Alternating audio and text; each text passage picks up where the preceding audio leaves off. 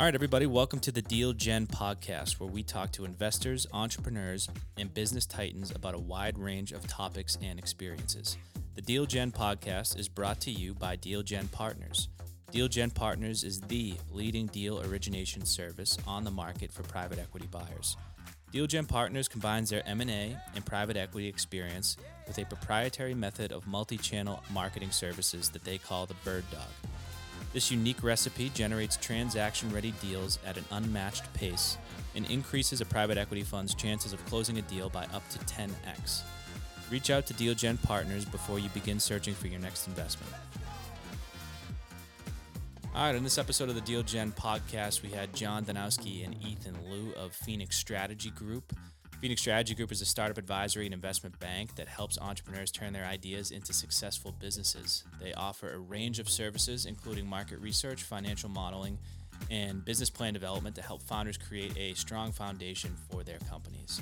So it was a great conversation with John and Ethan. You guys are going to really enjoy this one. We get into the fact that a lot of businesses go out for sale or for investment without having their financial data and their unit economics known, and without really knowing exactly, what they make on a yearly basis and on a transaction basis. It's hard to go out and raise money, and then once you do raise money without knowing this relevant information, you might start growing too fast and expanding too quickly and running out of money before you even hit the ground running. So this is a great conversation. I'm looking forward to you guys to checking this out. John and Ethan, here we go.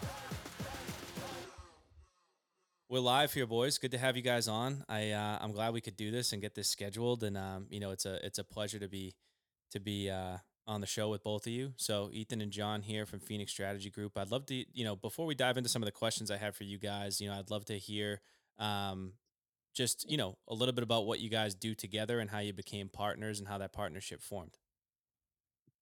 Yeah, I can kick us off, Ethan.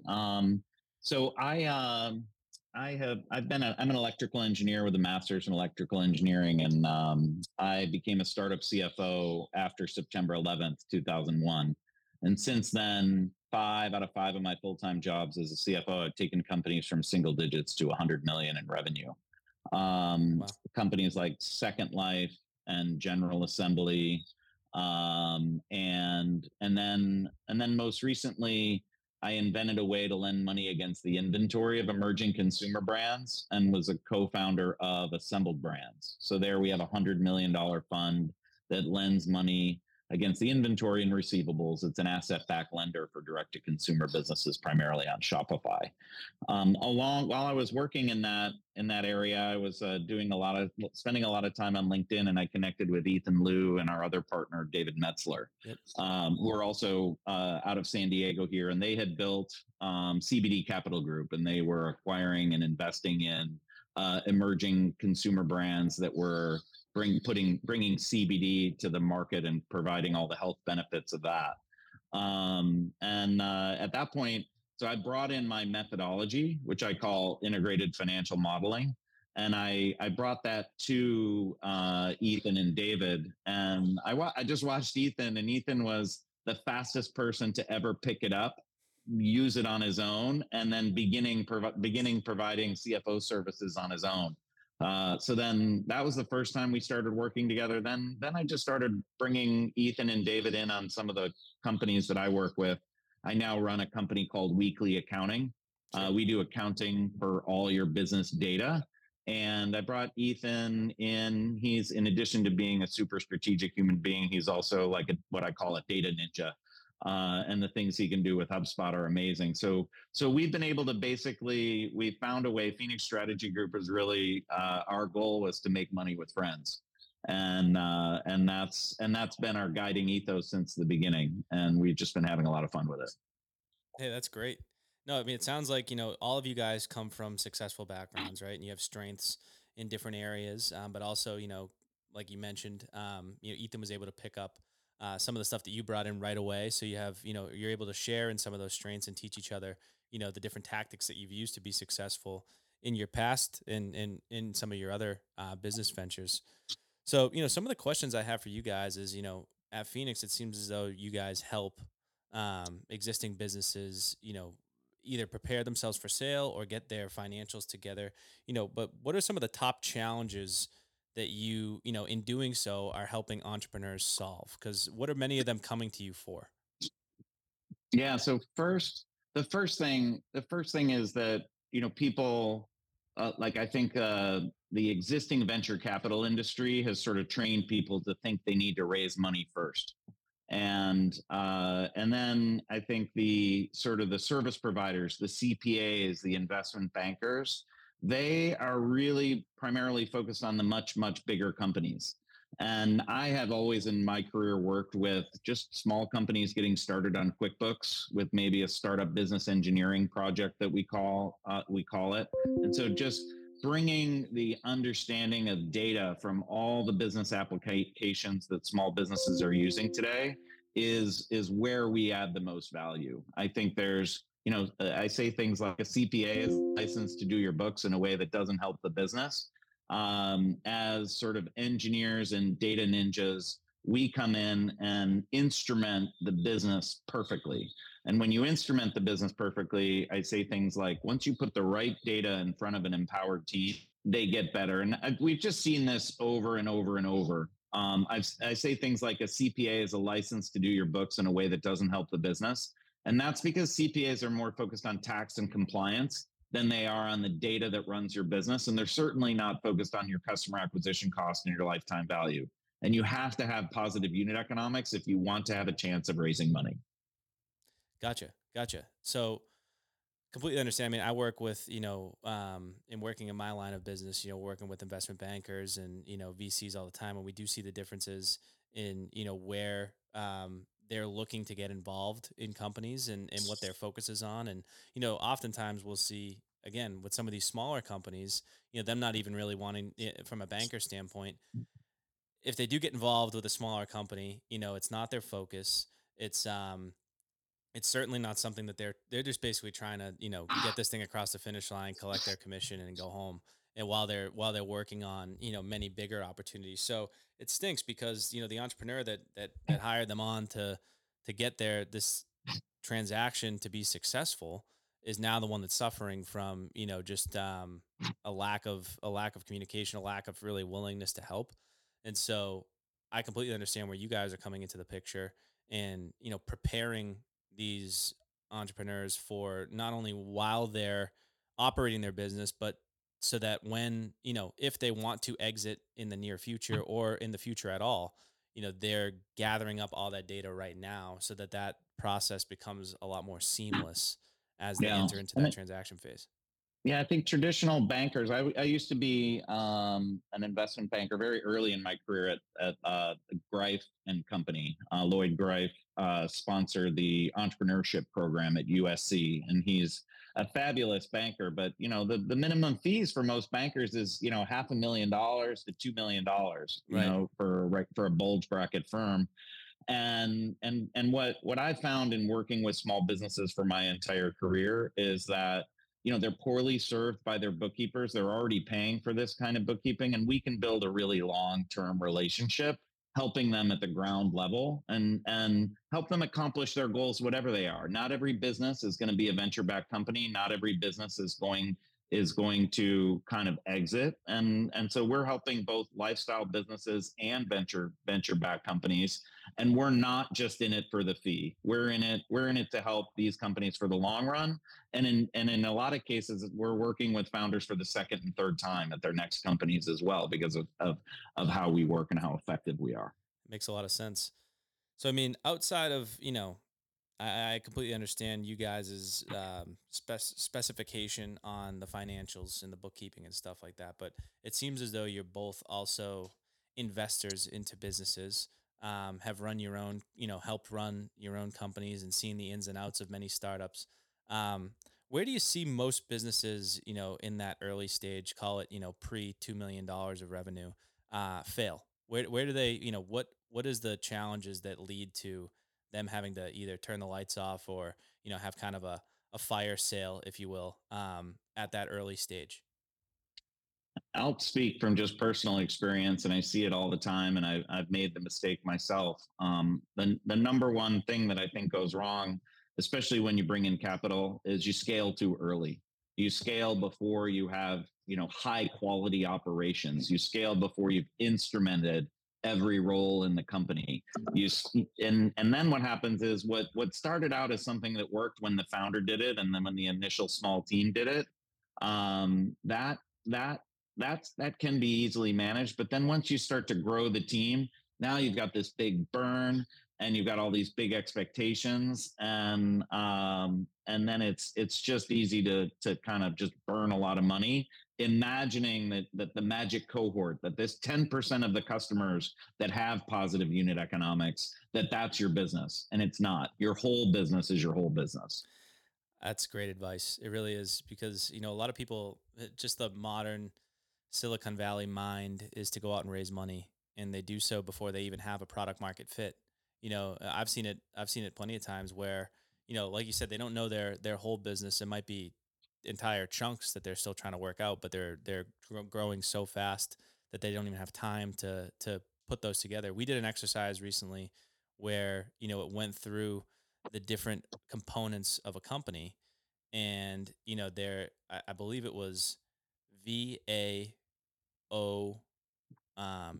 was the acronym when used. And it was visionary, operator, architect, and executor. And many entrepreneurs are the V and the E.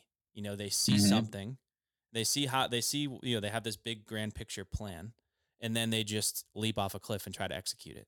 And they don't do the operations and the architecture in the middle that, is 1000% required in order to scale. And so when you have a V and an E and you give them a bunch of money, and they don't have the O and the A built out, nor do they value the O and the A, because it's not how they think, then I feel like it's just a recipe for disaster.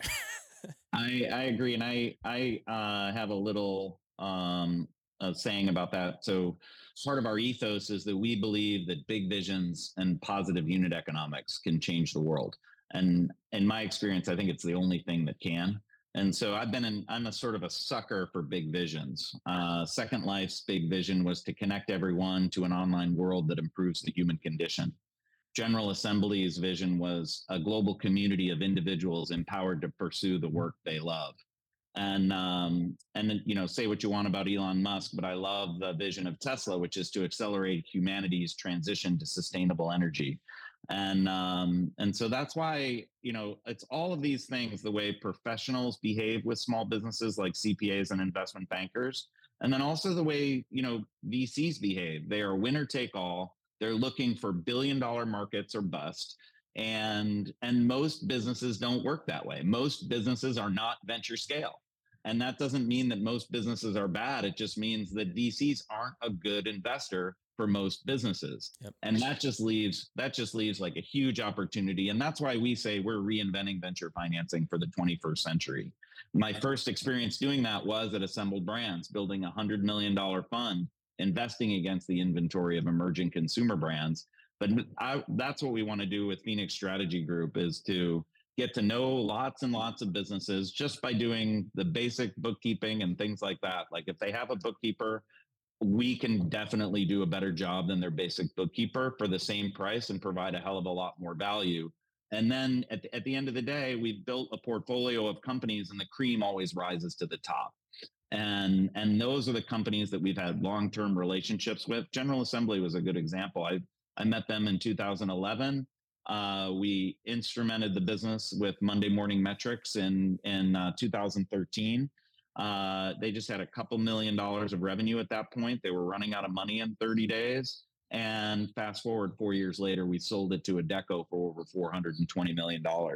And it's because we instrumented the business at every level. We instrumented the level 2 marketing metrics. We instrumented the sales metrics, or the of the onboarding team.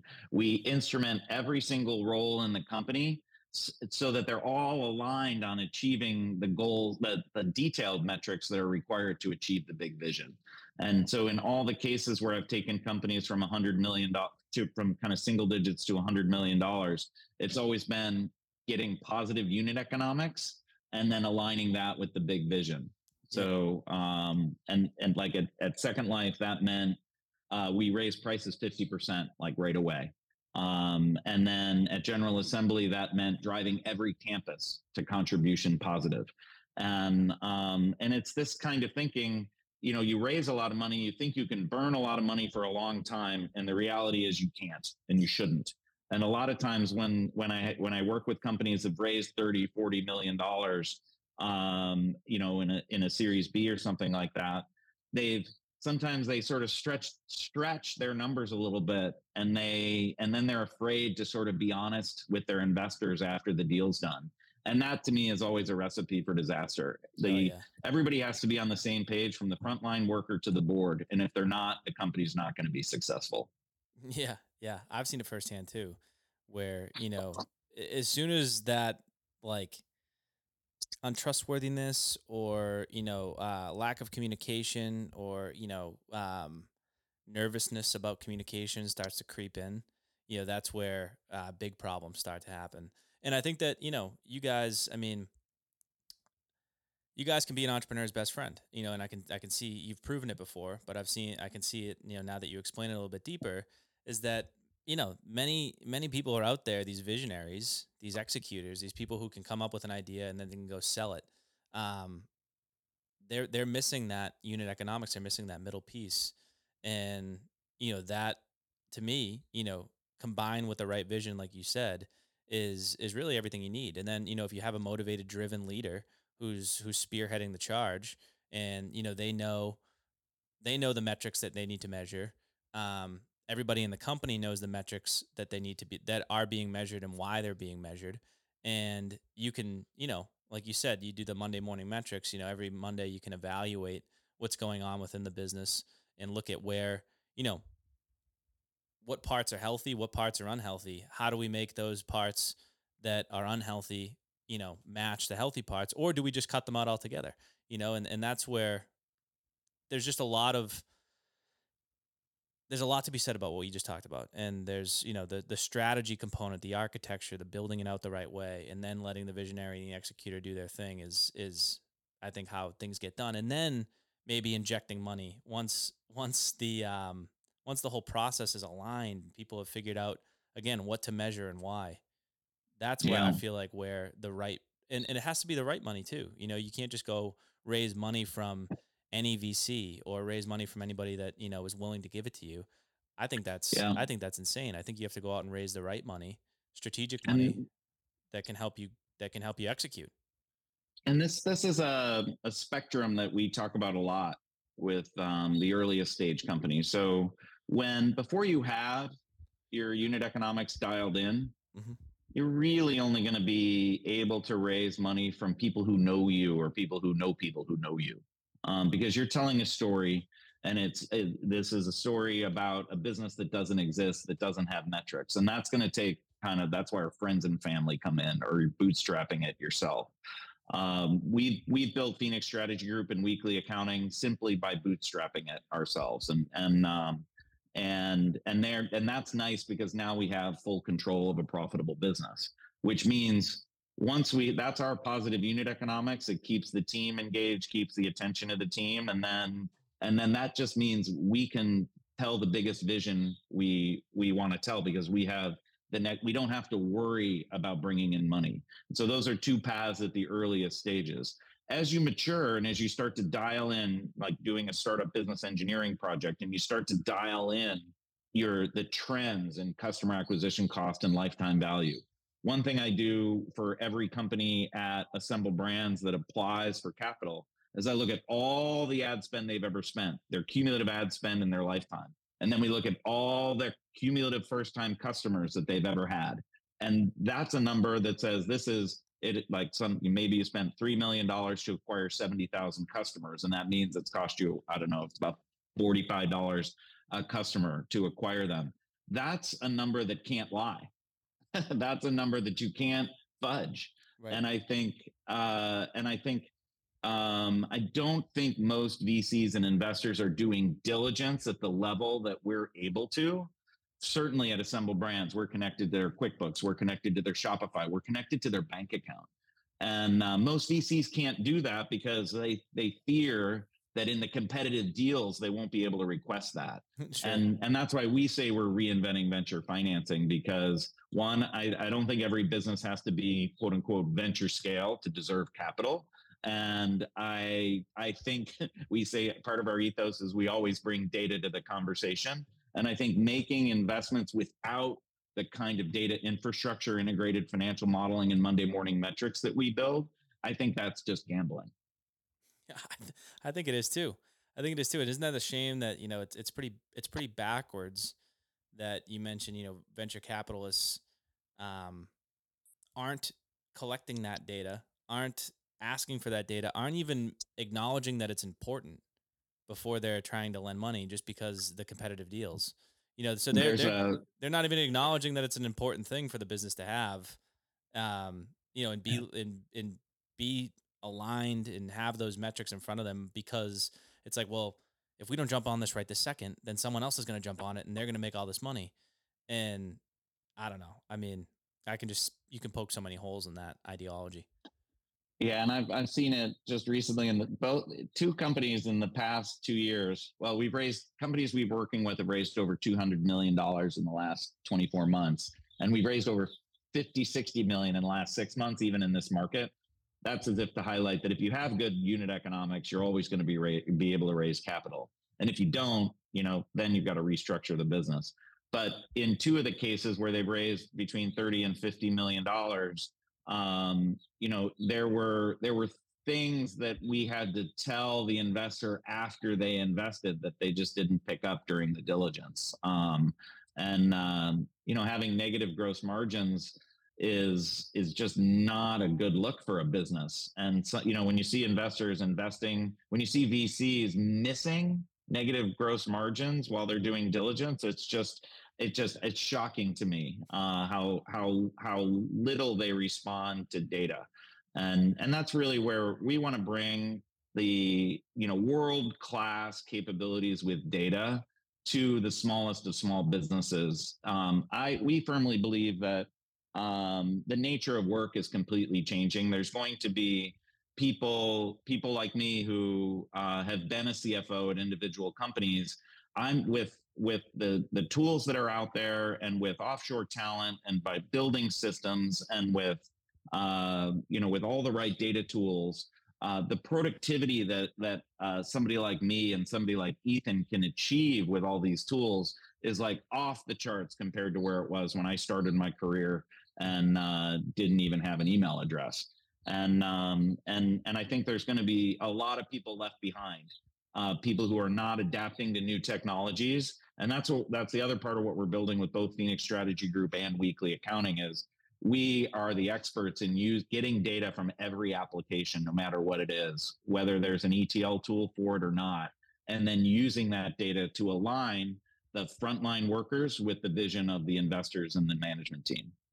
I love it. Yeah. No, I mean, it you touch on a lot of things there, and I think that what you guys are building out, the vision for what you have is just going to be so much more valuable. It's going to allow you guys and maybe investors, and if you guys end up raising a fund or you already have a fund, future investors, to be confident that the things they're being invested in, where their money is going is into companies that you guys have a tremendous amount of data on, everything about, and that you're approaching it the right way, not just trying to meet a mandate and get their capital into the market, into big name blue chip type of uh venture capital type investment companies and strategies. So one thing I wanted to ask you about is, with sorry, remind me of the company that lends to e-commerce. That's Assembled Brands. Assemble Brands. So something that's obviously being talked about a lot, yeah, lately, or at least it has been for the last years, is the supply chain. Um, what's going on with containers being on the ocean, people not being able to get goods, or people paying way more than they're used to paying for certain products, uh, companies moving from their assembly and their manufacturing from China to other parts of the world like Mexico and maybe even the US. So what with all that going on, we don't need to get into why it's happening or anything like that, but how has that affected Assemble Brands? How is that, if are they still able to, as effectively borrow against maybe goods that are taking much longer to get here or much more expensive than they were before? Well, that's a good question. It's interesting. The brands that we work with, range from probably 5 million to 70 or 80 million in revenue. Yep. And I'll just back up and say that originally Assemble Brands was making equity investments in individual brands, and one of the most successful brands, like luxury retail apparel brands, it was founded by Adam Pritzker and Kate Holstein. Is Kate, and KHAITE.com. It's a luxury denim and knit brand, and it's just exploded. And watching that happen, it was during that process while Kate was growing that I went out and looked for working capital. And I literally had to buy a fax machine to communicate with the factoring industry. And the factoring industry was used to just lending retailers money against their receivable, or lending against the fact that Target will pay somebody, pay one of these brands in the future. And these factors just wouldn't touch that direct to consumer inventory. And that's where we just saw the huge opportunity. In terms of like what Assemble Brands does and not lend money against inventory that it can't, sort of see and touch. So the inventory needs to be at a warehouse or a fulfillment center in order for us to lend against it. That said, most of the companies we work with didn't struggle with during, kind of when a lot of the bigger brands were struggling with supply chains. Like I think chips was a big area, and we don't really have any companies that were selling electronics or anything like that. And then even the companies, one of the bigger companies that we work with is called Playology. It has scented dog toys. Sure. They are all made in China. And that company, it sells primarily through Petco. And your dogs love it. It ends up being the toy that they smell around for and then find, and they keep using, 6, 7, 8 months later. And that one did like Chinese New Year is always an issue, and COVID in China has slowed things down a little bit. And so, yeah, so then that you do have to carry more inventory in those cases, and so you can weather those kinds of storms. But in the smaller brands can usually get away with it. And honestly, sometimes running out of a product can be a marketing event as well. And so, Sure. and I've seen brands do really well with that too. Yeah, no, it makes all the sense in the world. I mean, you see it on, certain companies that I buy stuff from all the time where they're like, "Oh, this is unavailable right now."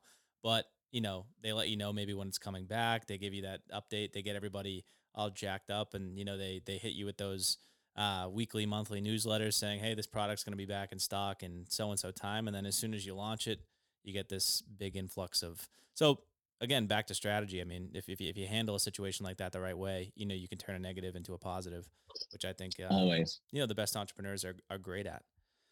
So I have a couple, outside the box question for you guys. My first one is, what's the first investment you've ever made? And this could be into a company, or this could be something that you bought into, invested in yourself. But I always love to hear these types of stories. This is so I will say the longest job I've ever had is my paper route. I delivered newspapers as a paper boy from when I was 12 until 18. And I learned how to program on an Apple II Plus back in 1982 when like the Rubik's Cube just became popular. And I wrote a program to solve the Rubik's Cube. Something crazy I probably couldn't do again today. But back then, there was on an Apple II Plus, you had a simple word processor, but there was no spell checker. So the 13-year-old John Zanowski typed in a dictionary and built a spell checker, and then invested $100 to get it into Apple's Soft Talk magazine. And it was, I was excited about it, the whole thing. The ad's going to show, and I'm going to have my first business at 13 years old. And Soft Talk magazine shut down, and I lost my $100, and the magazine never published. Oh, So, no. So obviously that wasn't a big loss, but I was thinking about that as the first investment I've ever made. Ethan, how about you? You there? I'm here. Yeah, the first investment I ever made, it probably has to date back to my family office day, which is a more real estate focused type of investment. But there's nothing interesting there. But my very first interesting investment is really it's on Angeles on East. So this is back in I think 2012 or 11 when Angeles just started it. And my friend was telling me, hey, there's like a weed delivery service that, we can make investment into. And so we were one of the very first people that, invest in syndicate on Angeles, because I believe Ease was one of the very first couple investment that Angeles debut, and that ended up to be like a 15x return. So Wow, that was pretty good. there you go. That's a little bit different than Yeah. John's way. He lost his $100, and he had to come back and figure out, hey, do I want to keep investing? Is this something that people do? But hey, it looks like you've made a career out of it at this point, and good for you, Ethan, for kind of looking into the future there and seeing that this is going to be a big thing. What were you saying? No, I said John killed it too. So last question for you guys before I let you go is, it's funny that you mentioned $100. That wasn't a recent transaction though. What's something that you guys have bought for under $100 recently that ended up being something that was very worthwhile and useful to you? It's hard to pay under $100 for anything right now. And I'll just plug one of the tools that we use pretty regularly. So a lot of times, just as a CFO or working as a controller or in a finance department, you're exporting data from QuickBooks, and then you're importing it into a spreadsheet. And so, for the first probably 16, 17 years of my career, we had to do that. And so when we use a tool called Coupler.io, and you connect Coupler between QuickBooks and Google Sheets, and then you can make a change in QuickBooks and it just shows up in your Google Sheets. And so that's $100 a month, and it just saves me so much time. Nice. I'm not related to that company at all, but anybody who's using QuickBooks Online should be using Coupler, and it just saves so much time. That's a good plug. I like it. Ethan, what about you? You bought anything recently for $100? Yeah, that was a big difference. I have a pretty interesting story about $100. So this is something that I've been doing for the past, I would say, 10 years. So my first boss my first job at the family office, basically, the first or second day I walked into the office, he was trying to teach me about inflation rate. They was like, okay, when you leave the office today, after that, go to the supermarket, buy 100 items that cost $1, right? And then every single year, he just tell me basically go back to buy the same thing and to see how much that costs now. And that's like the real way to measure inflation rate. So I've been doing that for the past 10 years. Really? Basically, I have a receipt of things. I can just keep going back and, buy stuff. And, like based on my measurement, inflation rate, the true inflation rate should be somewhere between 7 to 10% per year. So wow, that's just my finding. Look at you. Yeah. That's great. That's a pretty worthwhile lesson. That's a good way to teach somebody about, just economics in general, very simple way. So you'll go back and buy the exact same items? Yeah, I have a list of items, like 100 items. What are you spending today? Any idea? It's probably about like 140, 150 bucks. So yeah, no, I mean, that's a pretty, significant increase though at the end of the day. Well, this has been great, guys. Exactly. I really appreciate, you guys coming on here. I think that a lot of what we talked about is very important, especially for people who are starting companies and running companies that maybe are, haven't reached maturity yet. They're looking for investment, or, maybe they've just grown organically and they're looking to get ready for an M&A transaction.